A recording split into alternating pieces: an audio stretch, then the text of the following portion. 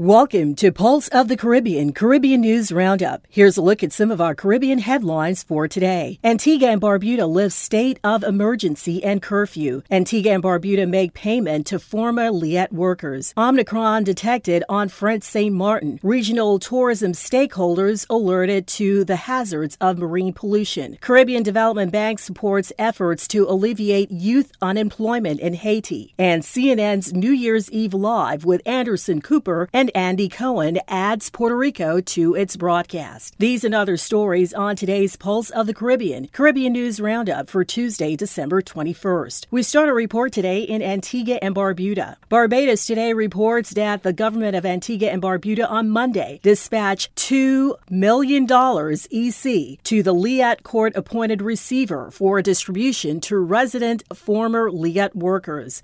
This sum is intended to meet partial satisfaction of the cash component of the compassionate payout, which the Antigua and Barbuda government has volunteered. Its extended compassionate offer, though the government has no legal obligation to make any such payments. The payment by the government of Antigua and Barbuda is a compassionate payment intended to bring some Christmas cheer to those who have been unable to earn income since they were severed.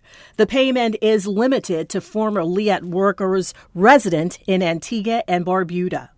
Caribbean National Weekly reports that Antigua and Barbuda Parliament has approved a lifting of the state of emergency and curfew that had been put in place since March last year. But Prime Minister Gaston Brown told legislators that while the state of emergency and the curfew will be lifted on December 24th, the measures could be reversed if the need arises.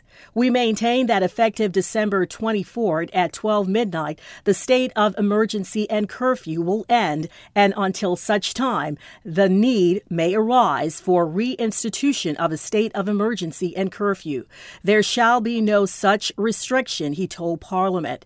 However, the health protocols as established to include the wearing of masks, social distancing, and sanitization, those remain in place. The government has told members of the population that they must be prepared to live with COVID after health authorities informed Cabinet that approximately 58,000 residents are fully vaccinated and 4,000 partially vaccinated, and that no one is currently hospitalized with the virus. To date, Antigua and Barbuda has not recorded a single case of the Omicron variant, although it is only a matter of time before it reaches the shores of many Caribbean countries. In this past week, visitors have come from more than 77 countries, all carrying ID cards showing that they are fully vaccinated, yet a small number has been identified as infected.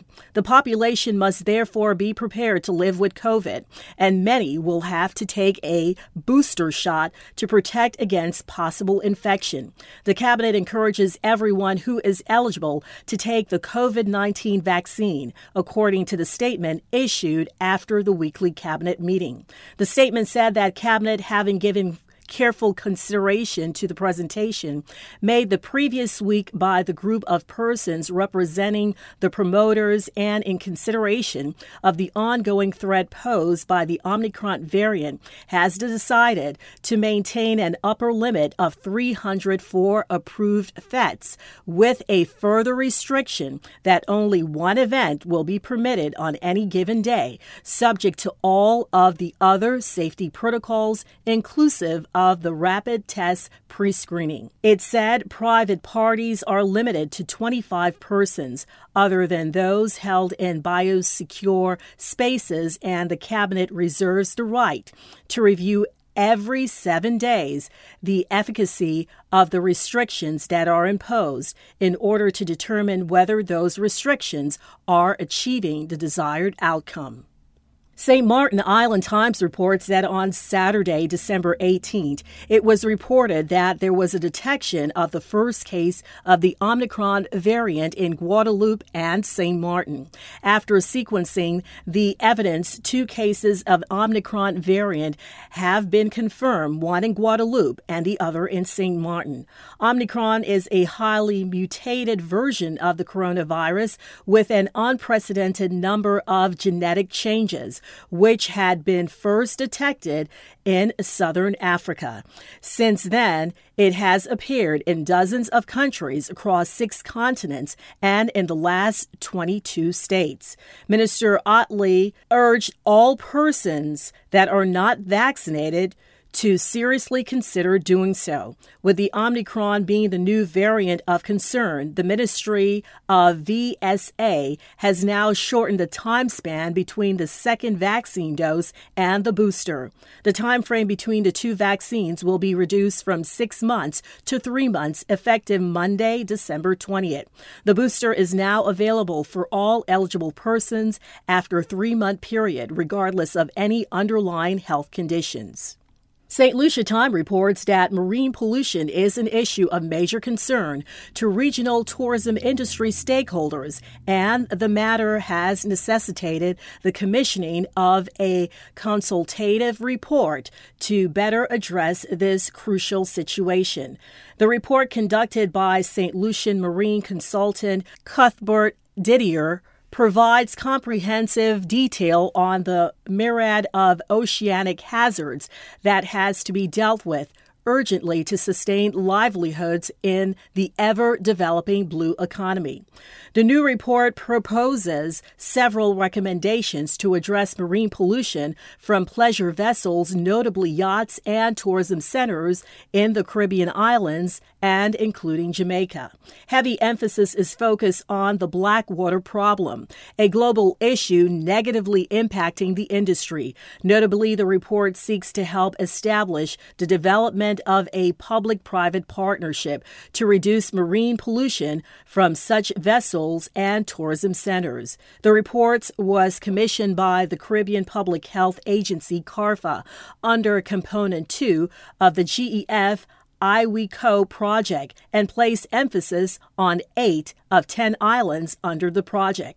Among the recommendations is for the islands, including Antigua and Barbuda, Barbados, Grenada, St. Lucia, St. Kitts and Nevis, St. Vincent and the Grenadines, and Trinidad and Tobago, to make use of sewage water pump-out facilities at all ports of entry, marinas, boatyards, and approve anchorage areas mandatory. The report also recommends that islands consider the introduction in the custom declaration forms of the size of holding tanks of vessels clearing in and out of the state.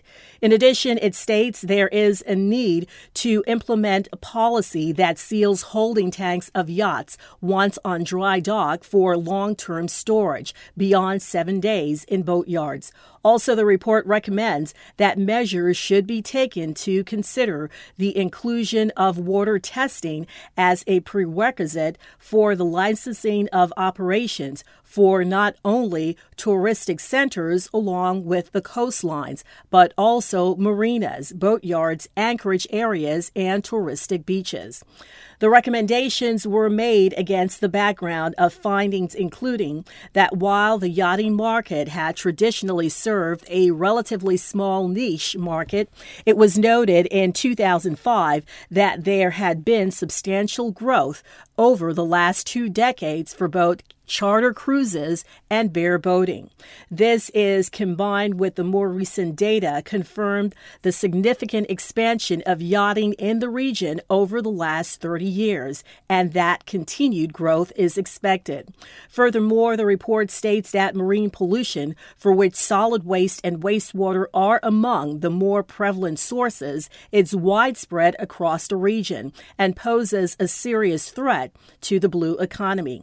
Wastewater management remains a challenge in the Caribbean and in the tourism industry in particular. In 1996, it was estimated that 75% of wastewater treatment plants operated by hotels and resorts, so-called package plants in the Caribbean, did not comply with basic effluent discharge criteria, the report noted. Construction of hotels, recreation, and other facilities often lead to increased sewage pollution. Improper sewage management compromises near shore water quality in many coastal regions.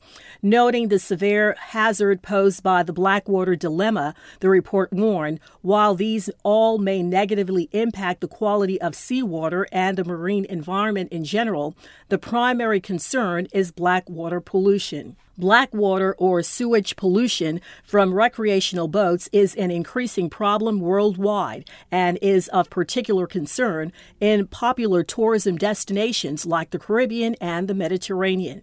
In 2019, the report states that 5 sub-regional territories, namely Antigua and Barbuda, Grenada, St. Kitts and Nevis, St. Lucia, and St. Vincent and the Grenadines, more than 1 million gallons of black water and more than 47 million gallons of gray water were generated. In a press release issued over the weekend, the Caribbean Development Bank announced that 150 young people from 5 Haitian cities will receive entrepreneurship training, mentorship, and access to grants for business startup purposes under the new project, Youth Entrepreneurship Education and Training in Haiti. The Technical Assistance Project was launched on December 6 by the Caribbean Development Bank in collaboration with Société Financière Haitienne de Développement and l'Institut National de Formation Professionnelle. The project is starting in the capital city of Port-au-Prince, with the first cohorts of 25 young people currently taking part in a 2-week training workshop. The Caribbean Development Bank, through its Caribbean Technological Consultancy Service Network, has contributed $600,000 from its Special Development Fund, Haiti set aside for the project's implementation. Daniel Bez, Director of Projects Department at the Caribbean Development Bank, explained that the project is part of an effort to tackle high youth unemployment levels in Haiti. He noted that while the World Bank research showed that a significant portion of Haitian youth start work at an early age, creating an increased risk of school dropout rates, unemployment levels among young people were still as high as 40.6% for males and 54.8% for females. The project aims to bridge this gap by equipping young people who are on the verge of completing or have recently completed technical and vocational training with skills to be successfully self-employed. This is why the Caribbean Development Bank is supporting this project. The bank recognizes that the entrepreneurial talents of young people should be harnessed to create self-employment opportunities, thereby reducing unemployment and poverty. Based on the successful implementation of this pilot project, it will be scaled up to benefit a larger number of young persons in Haiti, stated Bess. The project will benefit young people between the ages of 18 to 30 in Port-au-Prince and 4 other community departments. The project will run over a period of 18 months and includes training workshops, one-on-one mentorships. Training and mentorships will be facilitated by experienced consultants, some of whom are in business owners, operators themselves. Additionally, at least 50 eligible young persons will have access to finance through grants up to $5,000 to enable them to acquire essential materials, tools, and equipment, inclusive of professional services, to start or expand and improve their businesses. Discover Puerto Rico has announced for the first time ever, CNN's New Year's Eve Live will include reports from Puerto Rico's famous district of Old San Juan. CNN correspondent Gary Tushman and his daughter, Newsy anchor Lindsay Tushman, will report live from the local festivities, which will be the first U.S. destination to ring in the new year at 11 p.m. Eastern Standard Time and 12 a.m. Atlantic Standard Time, airing Friday, December 31st, starting at 8 p.m. Eastern Time on CNN and CNN International, with hosts Anderson Cooper and Andy Cohen. Live from Times Square, Gary and Lindsay will share the Puerto Rican holiday spirit while celebrating the capital city of San Juan's 500th anniversary. We are very excited to welcome CNN and its viewers to experience an authentic Old San Juan New Year's Eve celebration and count down to 2022 together. The show will highlight Puerto Rico's rich and festive culture and invite communities around the world to make Puerto Rico part of their 2022 plans. We encourage viewers to tune in and start 2022 alongside us, said Brad Dean, CEO of Discover Puerto Rico.